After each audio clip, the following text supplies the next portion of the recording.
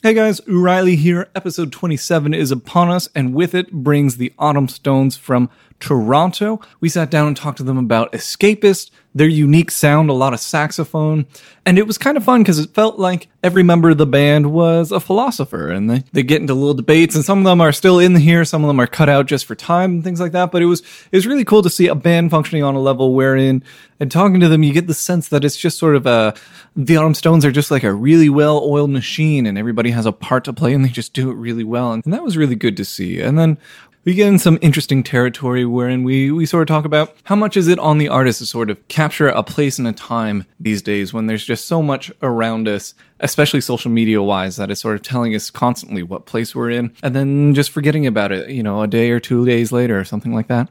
Unfortunately, they did play live in the studio, but I had a faulty cable that just kept bringing in a ton of noise on the vocal track, and so a lot of it was pretty unusable. It was bad. But we do still have the studio versions of their song, which you are going to hear shortly. Episode 27, Autumn Stones. You're going to enjoy it.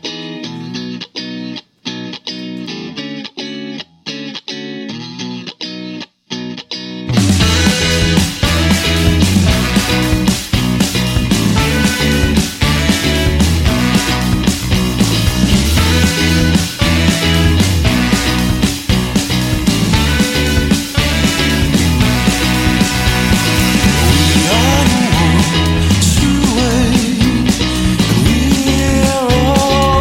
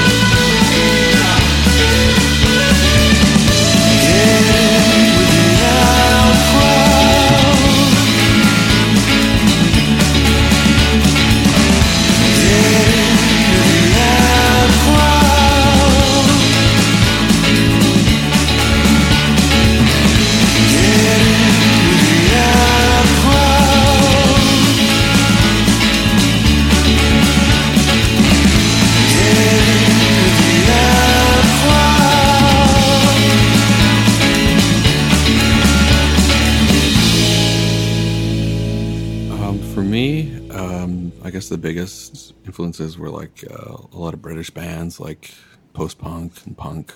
The first band that made me want to be in a band was the Sex Pistols. They're not a band that I still really listen to much anymore, but there's something about the sort of theatricality of the Pistols and like their energy and the reaction they got out of people. It just seemed so exciting.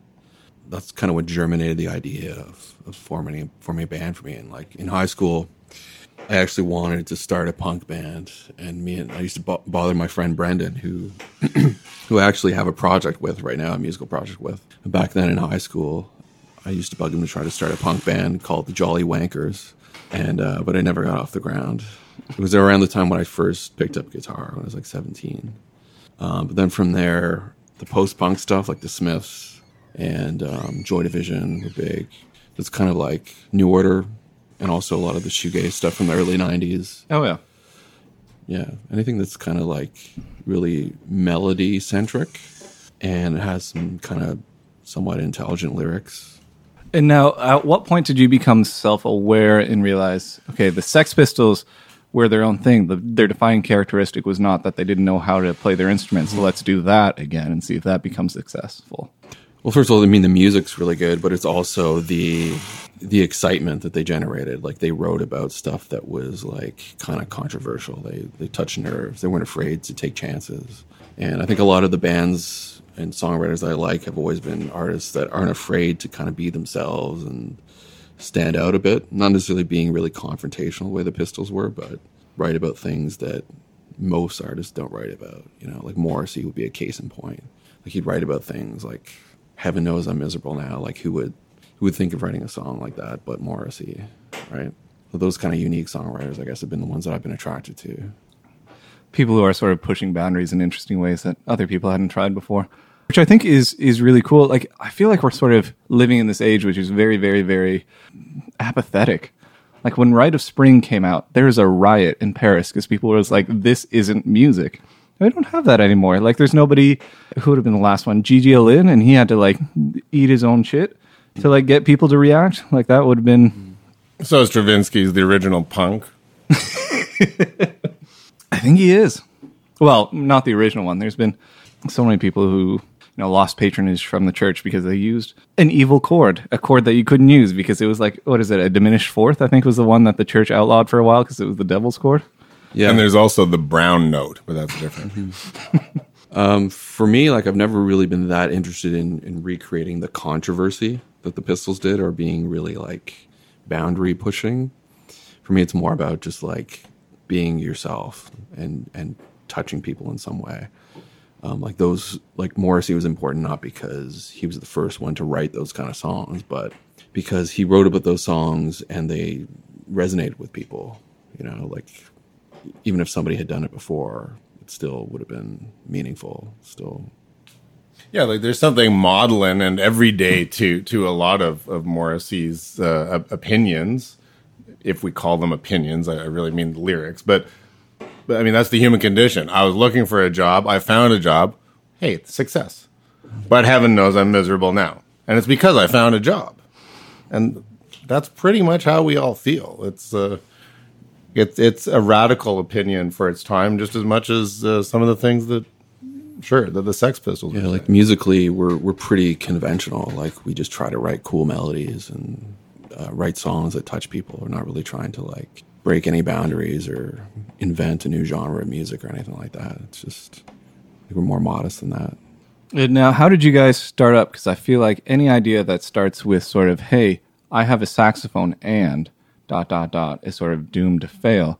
But you guys persevere on. Like, how did you guys get started and sort of follow? If you think about it, actually, a lot of the music we were listening to on the car on the way over, like old school rock and roll, like saxophone used to be standard in rock bands. Like, you'd have your rhythm guitar, and the sax actually did a lot of the leads back in like the 50s. So it's not really that revolutionary or new. It's just something that I guess hasn't been very common since like maybe the 80s. Saxophones were kind of big in the 80s. And that took a turn for the worse, I guess. But very worse, yeah. As with anything, you can overdo it. But Saxophone's it's a good like secondary melody instrument. Like, kind of fills the gaps between the spots where I'm singing. He's not saying that you can overdo saxophone now. No. By the way. Especially now that you can sample it so well. You could probably even have an album that was just all saxophone, right? Oh, I'm working on it. It's called Sax of One. That's disgusting. I will say this about the saxophone. The band, we'll probably circle back to this later, but the band started without me. I joined in time for the beginnings of the second album. The first album was only out recently, and then I signed on. I was responding to an ad that Kieran had posted where he actively specified that he wanted a lead saxophone player. He actually used those words. And that was a dream come true for me on a number of levels because, aside from obviously playing saxophone, a lot of the bands that he mentioned in his ad as influencing him were equally important to me. So it was a very good fit. And a pretty rare fit, too. Not a lot of people are looking for that combination. I would like to think that one of the things that I brought to the table, though, is that everything you just mentioned about the saxophone a minute ago, Kieran, I don't play the saxophone that way at all. I don't sound like any of these bebop tenor guys from the 50s and 60s.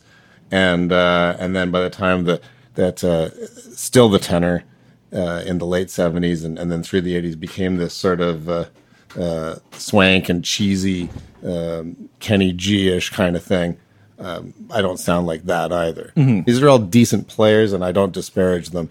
But my influences, the artists that have pushed me towards what I'm trying to sound like, are much, much less common, and I'm pretty proud of that. I would like to say that no one on this podcast will ever disparage Guinness World Record holder Kenny G, longest note ever. Really? Yeah, it's like 4 hours. It's something crazy like that. Because he's doing circular breathing. Yeah. All right. Well, I guess if you need to get into Guinness, fair enough. And I'm sure he's a nice guy. Look, he probably doesn't like my music either, so that's fine. Or which is to say, if he even heard our music, he probably wouldn't like it. So it doesn't matter. Music doesn't need to be all things to all people, right? That's true. Actually, the more you try to appeal to everybody, I think the less relevant you become. Let's talk about Escapist for a second, because one of the things that I dislike about it is it sounds like you guys are having fun and like enjoying yourselves on this record. Yeah. Why? Why try to uplift people? Don't read the lyric sheet then. Is this sarcastic or your question? I mean, or. Oh, yeah. No, I guess sometimes people interpret the songs as being like kind of melancholy, and I never know what to think. I think of them as being pretty uplifting and like positive, but I guess the subject matter is sort of like somewhat dark, but like I try to make sure that it comes across in an energetic, like inspiring way. The music is supposed to make you feel good. Like that's what it's for, I think. Isn't it fair to say that, I mean, because you're the songwriter and we're the arrangers, in committee with you. But because you're the songwriter, I feel like my observation is third party, and my observation is that we've got that Smithsiness about us, not just necessarily what your voice sounds like by a freak accident, but we've got the very, very happy music and the lyrics that, if you read them in isolation, they're not negative per se. They're not Morrissey level. But you've got a lot of observations to make about people and the world, and it's not happy fun time. Like it's touching on reality, but it's also there's beauty in it as well. You want it to be sort of balanced. You want it to be too depressing. Like you're doing that sort of Born to Run thing where like everybody loves putting the song on, but if they actually listen to the lyrics, they'd be like, "Oh, gosh darn it, yeah, this isn't what I thought it was." Why am I playing it at all my conventions? Or Born in the U.S. I think you mean like Born in the U.S. Oh, yeah. Yeah. But yeah, same idea. I guess that was about Vietnam, that song. We don't know that they escaped that town in Born to Run, though. So that might actually still be a really negative song about all your petty little small town dreams. Because guess what? You're still going to work in that corner store. One of my favorite Robert Pollard jokes is, if Bruce Springsteen's the boss, I quit. I don't mind Bruce Springsteen, though. He's okay. I love Bruce Springsteen. There, I said it. But getting back to the sax thing again, I don't intentionally not play like Clarence Clemons, but I don't sound like Clarence Clemons at all. Like it's. I would like to think that what we're doing with the saxophone is you don't hear that anywhere. Even if saxophone is making a comeback these days, which some people say it is, and obviously we're all for that, you're going to get something pretty different from us. Well, let's go to how you guys started writing for this album, and like what I think one of the more fascinating things is sort of the stuff that you learned from the previous album and that you brought into the new one. That you said, okay, these are the elements we want to keep; these are the things we want to change to sort of evolve in a certain way. And so, could you take us behind like how you guys were feeling when you started writing? Yeah, for the first album, that a lot of those songs were written at a time when I was sort of there's a lot of like love songs, like lovey-dovey kind of songs on it. And I think there's a lot more optimism on the first album, whereas I think with Escapist, it's a bit more like there's some political, social issues going on. I think it's because at the time we were working on the first record, like I was married but for Escapist, I had just been divorced, and I think my outlook on life had kind of changed a bit. I was a bit more mature and not as optimistic, a bit more, I guess, of a realist. Going into Escapist, I think my writing is more realist rather than optimist. Wow, that could Downer. be. That is a big change. I was looking for a wife, and then I found a wife. Not for you. And heaven knows. And so, like, how do you start writing a song now? Post divorce, Post Escapist, or no, for Escapist, like. Were you going sort of chords first? Were you going first lyrics first? Like what were the things that you're really trying to concentrate on? That approach, like the musical approach, has always been fairly similar. Like I've always put the melody first. Like I'll usually bang on the guitar and try to come up with a melody and start with that. Because I just find it's much easier to sort of get your lyrics to fit a melody than it is to do it the other way around, where you've got like your lyrics and then try to shape a melody out of that. It's just more complicated. So it just makes more sense. If you're like a melody-based band, start with a melody and just, make the lyrics comport to that. It's like lyrics are important, but they're not, I don't think they're first and foremost. It's not poetry that we're doing here. It's pop music. So yeah.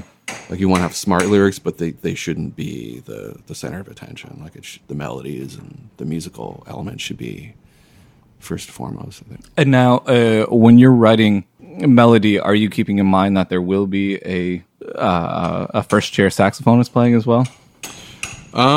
Yeah. I usually try to because I think people like for me as a listener, I like the idea of having a break from the singer and having something else take over the melody, some other focal point. So that's kind of where that idea comes from with the saxophone, or on the first record, it was trumpet and trombone.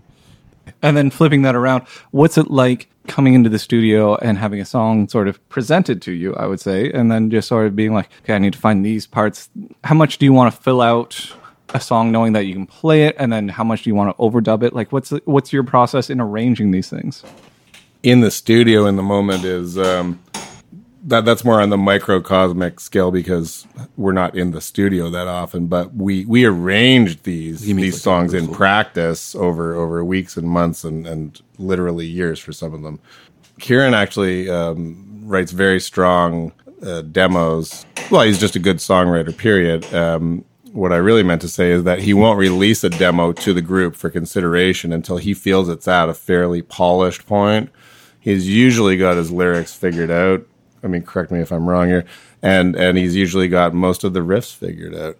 He does home recordings on a Mellotron, and so when it gets to us, we just grab our parts and start shaping them. I get a lot of freedom personally, especially with the solos. I certainly write all my own solos, and that's fun. Most of my riffs are written for me, and I'll just polish them and adjust them along with him in practice, and it's a good collaboration level. Yeah, it's good. It works for both of us. It's good to not have the arrangements totally worked out before you bring it to the band, because you want the band to be a part of the process of creating what you're doing. So the arrangement is a good chance for people to put their own spin on things and really bring the song to life, because it's one thing to write a good song, but if the band doesn't, like, you need a good band to make it come to life and to perform it well as well. So you, like, the arranging and the performance is, I think, is just as important as the writing. Like, people tend to think of the writing as like that's where all the creativity comes in, but that's just half the creativity. Like, it's part of it. It's not all of it. Like, you need to know how to play it. Like, if you've ever seen a crap cover band playing good songs, but they sound like crap, I mean, that clearly proves that it's not all about songwriting. But where did sort of the energy develop in your music? Because it is, I feel like, talking about crap covering bands, it's so easy to get sort of people emotional or to sort of access a sad part of their whatever by being like A minor, G minor. You guys getting this? Like, I'm pretty sad right now. And like trying to make them think that like this music is something noteworthy, something like important music, because it is just all minor. Your stuff is sort of more propulsive. It's like you're pushing people forward and forward and forward through a lot of these bars. Like, how did you come across, or how did you start developing that sort of style? My style, I guess, comes from a lot of different sources. Like, I'll just basically from listening to the bands that I've listened to. Essentially, that's where my vocabulary comes from. I think the more energetic stuff is coming from bands like Guided by Voices, or like the Stooges, or Wire, like those kind of post-punk bands that have a bit more, I don't know, testosterone in their sound. Like, I kind of like having a mix of hard and soft. You know, it's kind of in our name. Like, Autumn Stones is like, autumn is something sort of melancholic and beautiful. Stones is something hard. So I like the idea of mixing those two elements. So it's important to have both, I think. How much do you guys take songs that you're working on the road? Like, do you start to shape them based on crowd response? Because I find that's something, talking to people, that a lot of artists find very important, is sort of seeing which parts of which songs people react to and making sure that they adjust. Like you said, you had songs that have been worked on for years in some cases. How much do you take that into account in how you're going to start? In terms of audiences, probably zero. I don't think. Yeah, that's what I was going to say. But we played all of Escapists for audiences over those years before we made it, and but I don't think any feedback really registered with us. It was just we were always going back, always practicing, always polishing, and when you've played the same song 400, 500, 600 times. It's a 3-minute pop song, but it has to evolve. It won't not evolve. It just comes from being there. We just go with what feels right to us. Like, I could even recall you mentioning that. Like, there's songs that we worked on for Escapists that didn't make the cut, but had positive responses. The song "You Said It's Dead." Mm-hmm. I remember that one. Like, a lot of people really liked that song and thought it should be a single. We don't play it anymore. Like, we just junked it. That's because everybody in the band voted against it, except for the saxophone player. Yeah. There was a point where we were going to merge that riff with, what was it, Perfect Seven? Yeah, we're going to salvage. Which is another song that didn't make the album. We basically had 2 albums worth when we did Escape. Yeah, you can always, salvage pieces of songs that you've discarded.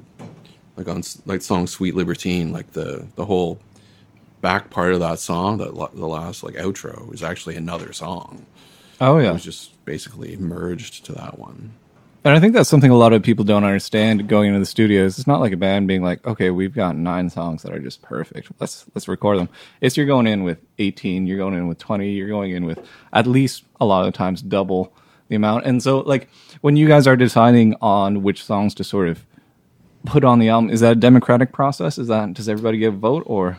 We try to, like, the way I try to work for something like that is try to build a consensus. You know, like, if there's songs that somebody's not into, let's just bring, like, I have a ton of songs to choose from. There's no reason to, like, have songs that maybe 1 or 2 members hate and keep playing those songs when you could just bring in another song that we all like. You know, I think if you can't impress the band with the song, like, you have zero chance of impressing the world with that material. I think it's better to, in terms of songs on your album, I think you really should have everybody on board with every song. I think you got to set the bar high, I think. One thing that I love about Escapists is sort of I feel like everybody's playing parts that would be in a conventional rock band, but sometimes it seems like you guys are trading places. Like you guys, like for instance, the saxophone's probably the most obvious part, but it seems like you guys are playing around with that sort of idea of like what should be lead, what should be solo, what should be like, should we even have electric guitar on this track, things like that. Like it seems like there's a eclectic sort of taste to it. At what point does that sort of like palette choosing of sounds that are going to come in, does that come into the writing process? Well, I think like most people have, especially these days, have fairly eclectic taste. So like I think you just have to respond to the fact that I myself like a wide variety of music. So I don't want every song to be like super heavy. I don't want every song to be super mellow. So it's just partly to maintain our own interest is to, you got to have some variety and mix it up. And that's good for the audience. That's good for the band too. If the band's more engaged, that's also going to be more engaging for the audience. So I think everybody likes to have a bit of variety. Nobody wants like just the same thing over and over again. So you kind of have to. And I like to mix different sounds in there. Like when we go into the studio, I like to make sure that we add a few instruments that are not typically in the band. Like a few of our songs have vibraphone on them, for example. You got violin on a few tracks. We've got piano on one track on Companions. People like surprises. They like variety. Like give people what they want. I don't want to talk myself out of a job, but you could replace every single saxophone note on Escapist, every single one, with a guitar, and you would just post-punk, alt-dot rock band X. And it would probably still sound just great. There would be nothing wrong with it. I would not go so far as to say it would sound better. But I'm not necessarily saying that it sounds better with sax. What it sounds with sax is different. And we're not necessarily claiming to be the most original band of all time, but we are trying to do a whole bunch of original things. And the sax is a key part of that. The saxophone has kind of like when you play a sax solo versus a guitar solo, like I find like there's a certain kind of human feel that the saxophone has because it's basically somebody blowing air. It's almost like singing. It's very close to the sound of a human voice. So I find that has a quality to it that a guitar just doesn't bring. But that can be very dangerous for a lot of artists to try and, because like sort of pop music is in itself like a very small target that's constantly moving around. There must have been at some point like sort of a comfort in knowing like if I just did guitars, if I just did guitar, bass, drums, like this would be something. When did you know that you're like, okay, saxophone needs to be integral? I couldn't really tell you for sure. Like I know I've seen bands do it, like Spiritualized. They use a lot of horns. And there was a local band that my old band used to play with called the Moving Targets, who used to use trumpets and saxophones and that kind of. I remember that being sort of like something that me and my ex-partner Kylie were like, hey, maybe we should use horns more often. Like it seems like a good idea.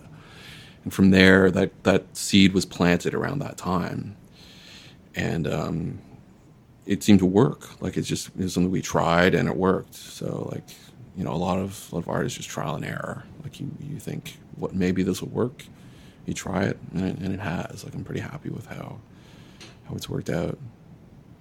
And how do you guys make sure that it's not turning into sort of, oh, this is ska, this is like something stereotypical, this is something that has been done before and well trodden? Like, how did you manage to keep it fresh? Because I will say, you know, listening to it, there's at no moment where I'm just like, okay, you know, I've heard this being done before, like in a certain way. Like you say, you keep trying to keep it unique. What's that process like? Maybe writing the riffs, maybe playing those riffs, maybe like trying to figure that out. I think a lot of that is just us not knowing how to do those conventional things. Like we don't really know how to make ska or like those kind of like conventional idioms. Like, we just kind of do things our own way. It's more probably to do with the ignorance than pre-planning it to do it in a unique way. It just comes out unique because that's just the way we are. We're just so unique. That's beautiful. It's our DNA. We've had a lot of really favorable and kind and generous reviews of the album, and any reviewer will pick out songs just about randomly. You don't know what's going to click with people, and they'll compare us to various bands that could very easily be touch points, and half the time they're not, and half the time they are, except it was probably this band was a touch point on that song versus what they're saying. But there's no wrong way to listen to something. There's no wrong way to like something. And if somebody hears, I remember somebody thought that Time is a River sounds like a Cure song, and I love the Cure, and I can't hear that for a second. But if that's what they want to hear, and I love the Cure, then what's wrong with that? In terms of how we're analyzing our styles, whether we're emulating them or consciously avoiding them while we sculpt, I don't think there's anything conscious there. It's probably just subconscious stuff sneaks in here and there. There's what we call the ska moment in Endless War, in the solo break. I know Robert Smith is like a guitarist that I remember when I first started getting into playing guitar. He was a big influence on guitar, so it could be that person's just picking up on some of that musical DNA, I guess, that's in my head from listening to The Cure. Yeah, the same way if we play our own songs 600 times, they have to evolve. By the same token, we have listened to the songs by the artists that we love 600 times, and that's got to seep in. Now, that's something interesting that I don't feel like a lot of bands, because you guys are on the up and up, you're professional touring musicians. What is it like somebody flew in from another part of Canada. Oh, we like it. We're with you. But from your own admission, you're saying you guys aren't doing something new. What is it like when people find sort of that a touchstone that you guys weren't, you didn't plan on that? You weren't thinking of that when you created the song, but they're seeing that in those things. Is that complimentary, or is that like sort of, you idiots? I always find that if people are interested in our music, I'm always flattered by that. Even if they have some criticisms or whatever, I'm just flattered that anyone takes an interest at all. And the fact that people write articles about us and stuff like that is like, I almost can't believe it sometimes. Like, I'm just like, yeah, cool. Like, it's very rare that I ever be offended by anything that's something said about us. I can't really think of any time that that's happened. Yeah, I don't disagree. And I've had people, I've read, us be compared to bands that I've never even heard of. We all actually, we're big music geeks. We have really deep encyclopedic knowledge of bands. We talked about music for most of the drive up here. That's 5 hours. It's our geek thing. And I've still nonetheless had people compare us to bands that I haven't heard of. Again, it's not wrong. It's not what we intended. But if that's what they got out of it, it's cool. The way I see it is that they're just kind of like, they're connecting an emotion that they felt when they heard that band. It's like, oh, this touched that similar nerve with me, which is like, I don't see how you get offended by that. It's just like, oh, it's affecting you. That's cool. That's flattering, I think. It's this thing that we keep coming back to in the podcast where sort of the feedback loop between fan and creator keeps getting tighter and tighter and tighter as we get to like Twitter and things like that. And do you guys see that as a good thing or a bad thing? Because back in the day, you could have someone release their debut album, someone like, your Prince, your David Bowie or something, and it would just be shrouded in mysticism. Like, you wouldn't know where they came from. You wouldn't know all the backroom sort of production talk about it. But now I feel like a lot of fans really love being able to get in touch with their favorite authors, with their favorite musicians, with these people who... Is there a loss in not having that mystique around anymore? I think so. I think totally. And I know I probably sound like a little bit too old school saying that, but like, it speaks to what we were talking about earlier about real friends, like Twitter friends and Facebook friends. Like, social media kind of sort of cheapens things a bit in that it's anyone can do it, so doesn't really have as much value. And then if you're an artist who's like whoever, David Bowie or whoever, like, you should be spending your time making your art. You shouldn't be spending hours on social media. Like, it's a distraction from your work, actually. I mean, maybe spend some time doing it, but like, putting too much emphasis on it, I think, is not a good thing. But it's good to. It is a valuable tool for sure. Like, I think from a marketing perspective, super valuable, and from having some kind of connection to your fans, like it does have some value. There's pros and cons, right? Yeah. You just addressed one of each, and there's we could talk about this for 3 hours. Are we on Twitter for 3 hours a day? Might be even a valid question. Some days we are. Why?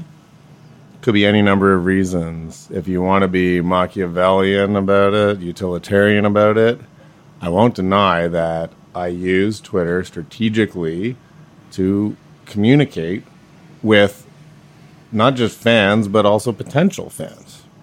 If I'm treating it like a business, though, let's call it a small b business, the communications have to be sincere. I don't suck up to anybody on Twitter because, frankly, life is too short. I'm only going to approach one of these, as I've identified, potential fans, if I think that they've actually said something that is of interest to me and to us, and that I have something interesting to say back. And then the theory that's driving that is that if we have that much in common, maybe you'll like our music. I've been using Twitter that way for X number of years to help us build a fan base, and it's, if I might say, been pretty successful. Yeah, totally. It's probably led to the majority of the reviews that we've gotten. But there's this part of me that's like, and I think some of the reasons why we like shows like Mad Men and like other 80s shows or whatever, we have this like analog nostalgia, which is starting to arise now, where people are like, what it would be like if there was no social media or no internet. Like, you get nostalgic about those days where things seemed a bit simpler. There's more mystique or whatever, but we're not going back there. So maybe it doesn't really matter that much. And I think one of the other things that a lot of bands these days don't realize when they are trying to create, like, oh, I'm going to be mysterious and just release this one thing. I'm going to release things like Aphex Twin does. Well, Aphex Twin has like a whole history of releasing things crazily, so he can do that. People will search it out. Nobody's going to search you out because they don't know who you are. But it's just like, with sort of the shortening of that feedback loop between fan to creator, is also people are so overwhelmed with information these days that they don't remember things that happened 2 days ago, 3 days ago, in terms of social media stuff. So you could do that sort of outreach thing. You could be reaching out to people, and maybe it fails, maybe it doesn't go so well. But, you know, a day or two, everybody has social media garbage. It's just sort of wiped clean. And so you can sort of break through a little bit more in that way, I feel. Wherein people won't remember failed tweets, or if you got sponsored tweets or something like that. Like we're in a different sort of social economy now. So people will notice the good stuff, but the bad stuff will mostly get ignored, it's really offensive or something like that. Yeah. I want to move on from Twitter because honestly, I'm trying to not talk. Like, I have so much to say, and you're going to lose audience. But I mean, it is something that is essential to sort of band management 101 these days. Like, if you're in a band these days, you are sort of a small B business. You gotta be doing all these different things. And I feel like a lot of people who are starting bands don't realize that it's not just about crafting the perfect song. It's about sort of that tenacity, that persistence to do these sorts of things, and just. It really helps to have somebody who is media savvy in the band, or a manager or whoever, who can take care of that side of things, because if you're a writer, musician, whatever, like, you don't necessarily have the time or the expertise to do that. And these days, it's almost like there's an expectation to wear so many hats. And like, as a singer, songwriter, recording artist, you're already wearing a ton of hats. Like, and now you're expected to be a social media guru as well. It's like, there's only so much you can do. Yeah. You know? And if you try to put all the skills in one person, it's like, there's not many people who can do all those things.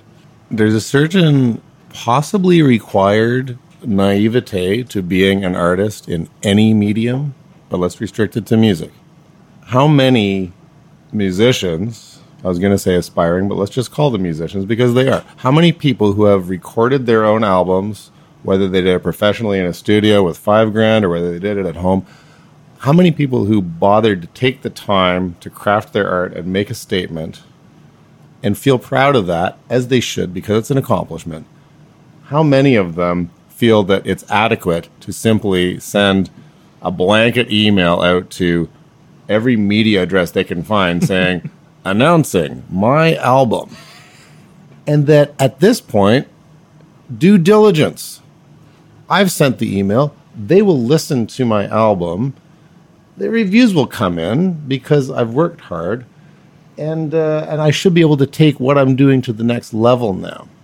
That never happens. Yeah. It never happens. Nobody is kicking down your door to get to you, Artist X. Nobody is ringing your phone off the hook. Every scrap of coverage we've had for Escapists has been hard won by approaching, whether it's the media, whether it's the industry, whether it's radio, whomever, multiple times from multiple directions, being polite and persistent. Yeah, record companies traditionally have a publicity department. So we live in this new indie paradigm. It's like bands can't just be publicity departments. They don't know how to do it. They don't have the resources. They don't have the skills, the knowledge, or the connections. So that's the downside of the indie paradigm, is like, now you got to do everything. That in the old days, like labor was all divided amongst all these people. Now it's like you have to be an expert in 500 things. That's the downside of that. But let's talk about what sort of themes were you trying to bring out in this album? Well, you may notice that there's a lot of talk of religious themes, like End of Faith. In With You At Crowd is about like religious extremism. Endless War is actually about that sort of struggle between like a faith-based worldview and like a more sort of rational worldview, which is like an age-old theme. For me, it's really about, I'm just trying to tell good stories. I'm trying to touch a nerve with people, and I'm reminded of an interview that I was just watching the other day with Nino Simone, who was saying how like an artist's job is just to reflect the times, what's going on. Like that's what's going on. There's so few artists who are talking about what's going on with this whole like terrorism and stuff. Like nobody talks about it because people are terrified of like saying the wrong thing. Mm-hmm. But it is what's going on, and I feel like as a storyteller, it's my job to deal with that in some way, in a way that's not like necessarily attacking any group of persons, but like dealing with the fact that this is the reality, and try to like get people to think about it in a way that's like positive and like that moves them to try to make things better, try to come to a better understanding of why is this happening, like why is this clash, not necessarily a clash between Muslims and the West, but like between a sort of like these extreme ideologies that are like all over the place now. It's not just the Islamic extremism, but you've got like white supremacism and black supremacism and all that stuff. Like there's got to be a better way for people to like resolve their differences. So I try to, just deal with it in a way, not to like tell people how to think or anything, but just kind of reflect what's going on. Now that can be these days, and this is something that we talked to the Peptides about, where all their songs are sort of satires on themes. But these days, people can pluck out sort of just a little couplet, just like a little bit, all that they need to sort of say something negative. Negative to denounce you. Like, do you lean into that? Do you like? How do you? There has to be a want to sort of play it safe. Like, why do you start to lean into these issues? Surprisingly, we haven't had any pushback on this stuff. Like, I was actually, when we put out the End of Faith single, I was actually afraid that we might, get people like giving a shit about it, but that never happened.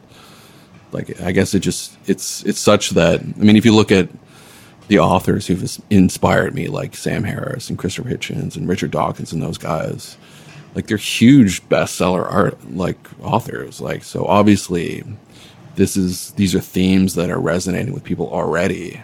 Mm-hmm. So I think people are ready for these ideas. Like they're not really that shocking to people. Maybe not as shocking as I thought they might be. I think most people, it's certainly true of me, but I would venture to say that most people listen to the music first, any music, Yeah. and the lyrics second. There's been any number of instances where there's a song that I've known for years, but I haven't properly listened to the lyrics. And then one day the penny drops. I suspect that's the case with a lot of our material. I would also venture to say that Kieran's a very subtle writer. He touches on some very dangerous topics, but he does it with a very soft hand. And he doesn't come across as radical or extreme, even if he's talking about radical or extreme topics. Mm-hmm. If you were to sit down and just read the lyrics on their own for any one of those songs that he just mentioned, they're not rigidly structured, but they're very structured, well thought out poems is what they are. He's a poet more than a lyricist, and I think that's an advantage too. Now, do you do something like this to make sure that these songs do reflect the time, that they are something that will... Because, I mean, as a listener, you'll go back and listen to songs, I mean, not so much me with prog rock, but like other things like, What's Going On, Marvin Gaye, sort of coming back from Vietnam, those sorts of things. You listen to it, and it is like a beautiful artifact of that time. Are you trying to write to make sure that you are as representative as possible? Not exactly. I want to deal with what's going on, but at the same time, like, the egotistical part of me as an artist is like, I want the songs to last too. I don't want them to be too married to a particular moment. So, like, a song like Endless War, that theme, even though that's a hot topic right now, it's also something that's been going on forever. Like, that struggle between, reason and tradition, like it's always been there, and it'll probably always be there. And so how do you... the title, Endless War. How do you make sure that you're not being exploitative with these things? Like, the key, I think, is to be humble. Don't ever think that you have the answers. Don't ever, like, my rule is don't talk down to the audience. Like, don't assume that you're educating the audience. Like, the audience is probably as smart as you. Mm-hmm. Engage their sense of humor, engage their compassion. Don't be a preacher. Like, don't say this is the way it's got to be. Like, I have the answers. Like, I don't have the answers to this stuff. I'm just reflecting what's going on. Well, you mentioned works that are riveted in their time, and there are a lot of great songs on Pink Floyd's The Final Cut, but it's entirely about the Falkland Islands. It ends up becoming a little bit alienating so many, many years, decades beyond the event. Mm-hmm. It's an interesting historical snapshot at this point. And the lyrics actually overshadow the music now. I'm just tempted to jump in though. But at the same time, like, I'm getting a bit of interest from recently going backwards and reading things that were written maybe, between the wars or prior to World War I, or, during other times of conflict, or even just from a few years ago when it might have been Falklands or, any other of the conflicts, and comparing the sort of thoughts that people were having then to our understanding of history, because, of course, at the time when they're writing them, it's so fresh, it's so hot, and now we have a little bit of distance from it, we have a different perspective, but to go back and hear the voices from that time can also be both interesting, just to see how it's different from our more nuanced understanding of a situation now, or to see how it's actually kind of reflective of some other situation we might have going on with a different thing. I think rooting yourself to as you say, marrying to a real specific time and place and event that's going on can be limiting, but I also think that it can have value later. It doesn't make it obsolete later. Oh, it can totally be a service. And actually filters in and of themselves are great things, right? If your filter is, I'm going to do this album about this war or this particular year or this particular event, then actually, as an artist, that's a good solution in some respects, because it helps you. There's so much noise and information that you're trying to process yourself. If you say, I'm just doing this album about Roger Waters, the Falkland Islands, and thinking about my father and World War II at the same time, and comparing these two wars that are 4 decades apart, it might even be easier to write that way, for lack of a better way to put it. Pink Floyd, Are you guys The Wall or Dark Side of the Moon? Piper Gates of Dawn. Neither. Piper Gates of Dawn is the only one. I will tell you in pure honesty, not trying to sound like he just sounded, that half the time I'm Dark Side and half the time I'm Metal. If I had to pick between the two, it'd be Dark Side, but really, it's Piper at the Gates of Dawn, Syd Barrett. So for so long for me, Dark Side has sort of been just like this lovely little. In and of itself, it's a concept album about like the day in the life of the average Brit, and then it just it starts the same way as it ends, and you can just keep going on and on forever. I really enjoyed that, and then The Wall is just sort of like, oh, Roger Waters is kind of going insane, and he's spitting on some Jewish people at his shows. Let's just follow that wormhole, and it's. I don't know. I can't listen to it anymore and just not see it as like sort of one guy's super indulgence of how he was feeling at a very certain time. And no one else in the world is feeling that. And maybe there is some value to it, but it's just so hyperbolic that I can't do it anymore. And the last question, we'll probably edit that last part out. Wait, we can't keep talking about that? Wait, what about Roger Waters' What God Wants? So that's not the name of it. It's Amused to Death. That's the name right, of the record. Amused to Death, right? Amused to Death. The first time I heard that record, which would have been early 90s, frankly, I was never a big Pink Floyd fan. I didn't know a whole lot about it. And, I knew a few of the hits, and that was about it. And when I first heard Amused to Death, I was really taken with it. And for the next year, I listened to that record a whole lot. It's a good album. And now I still come back to it every now and again. And it's sometimes there's a lot of friction in that record, and sometimes it's almost too much to listen to. And I have to skip ahead because I'm feeling a little, somehow uncomfortable. But that's a really good record. And you got some of Mark Knopfler's guitar, which is amazing. Yeah. Didn't you think, though, that if the Floyd had been together at that time, can you imagine what they would have come up with? Right? With that one just being driven entirely by Waters, if they could have actually just not been split up, that could have been a very important album. There's some great stuff on there. You're saying something about The Wall, though. Oh, yeah. My thing with The Wall is that it's a classic double album, and I apologize to all the hate mail we're going to get, but I've often felt that it shouldn't be a double album. It's one of those cases of you're probably pushing it. You don't quite have the material, especially for a concept album. There are a lot of great songs that kick in by the end of side 4 or by the end of disc 2, if you will. But it's a very strong first half. It's a weaker second half. And nothing proved that to me more than when I finally saw the tour he did a few years ago, where the point of the tour was that they couldn't do The Wall. They canceled the Wall tour after something like 12, 15 dates year of, because it was too just large scale. They couldn't move it around properly. But when he was doing it, even though there was some better production quality, it was essentially, this is how we intended to do it. So we weren't taking full advantage of nouveau tech.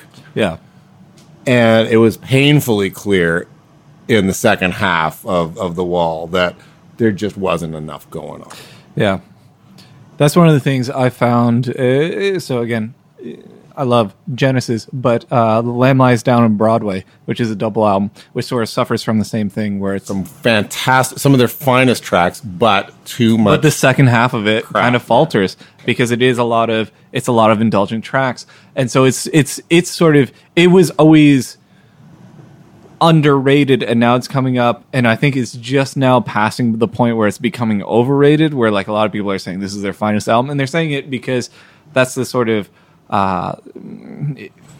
hipstery thing to do, where it's like, this is that one album everybody else liked the least, I'm going to say that I like it the most, when there are a lot of faults in it that you're just glancing over. And with that, let's get to our final question, which we ask everybody at the end of this, at the end of Stonehall sessions, to really truly get a sense of, are they real artists or have they just been sort of hoodwinking us the entire time? And it is, which former frontman of Genesis has been more inspirational to you individually, Peter Gabriel or Phil Collins? I guess Peter Gabriel. I've never, I think I've not really given Genesis enough attention that I probably should have, because I know one of my favorite artists, Robert Pollard, is a big fan of early Genesis. So I've always meant to explore their early stuff, but I've never done it. So I'm just going to assume, I'm going to take Robert Pollard's word for it and say that it's Peter Gabriel. You're next. Well, I'll tell a Phil Collins story from an interview I was listening to of his from sometime in the last decade. I can't remember exactly what the date was now.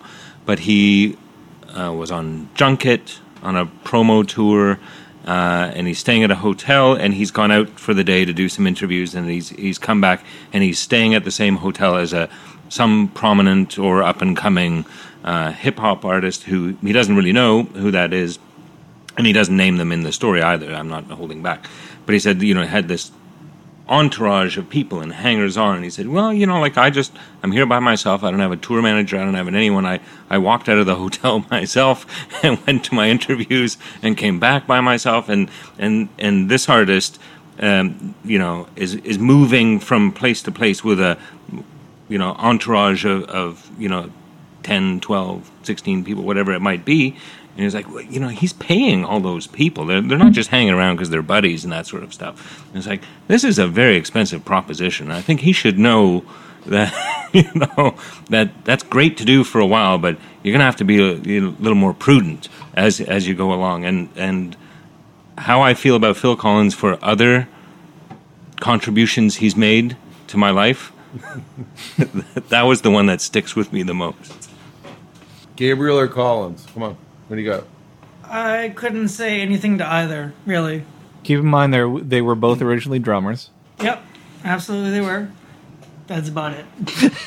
Sitting on the not surprisingly, I have a very long answer for this. So the answer is Gabriel. It's for any number of reasons, but one is that my gateway drug to Genesis was Fish-era Marillion. I could recite every single lyric from those 4 albums right here, right now, but we have neither time nor interest. They were basically shamelessly ripping off the Gabriel-era Genesis 10 years later. So when you started with that, it's pretty easy to go back to the other. So that'll always be the knee-jerk for me. Mm-hmm. But obviously your question poses some challenges, because Phil Collins' achievement on Trick of the Tail, I mean, if you were playing it for an average level Gabriel fan, you could probably trick that person into thinking it was Gabriel. Yeah. It was such a seamless segue. And the fact that he could step out from behind the drum kit and do that and ape him that well, that's a tremendous achievement. And when people talk about the value of Gabriel's solo albums and try to direct compare them to what Collins was doing, they're forgetting that Collins was doing the drum sound on those Gabriel albums and created that entire, for better or for worse, 80s drum sound, not with his own solo projects, but with Gabriel. And so did he descend into a certain level of pop that might not appeal to everybody in this room? Collins? Yes, probably. Did he divorce his wife by sending her a fax? Definitely. Did Black Francis break up the Pixies the same way? Yes, but we're getting off topic. The point is, I'm going to go with Gabriel. But Collins, people are too hard on him because of his latter days. Has anyone ever given the answer of Phil Collins? Oh, absolutely. This is the thing. Anybody sort of born after 1989 only know those 2 artists from the Tarzan soundtrack, which Collins did. In the Air Tonight, the Tarzan soundtrack, and maybe Sledgehammer. And so when they're judging those things, like, I like the Tarzan soundtrack, can't really remember Sledgehammer. Let's go Collins.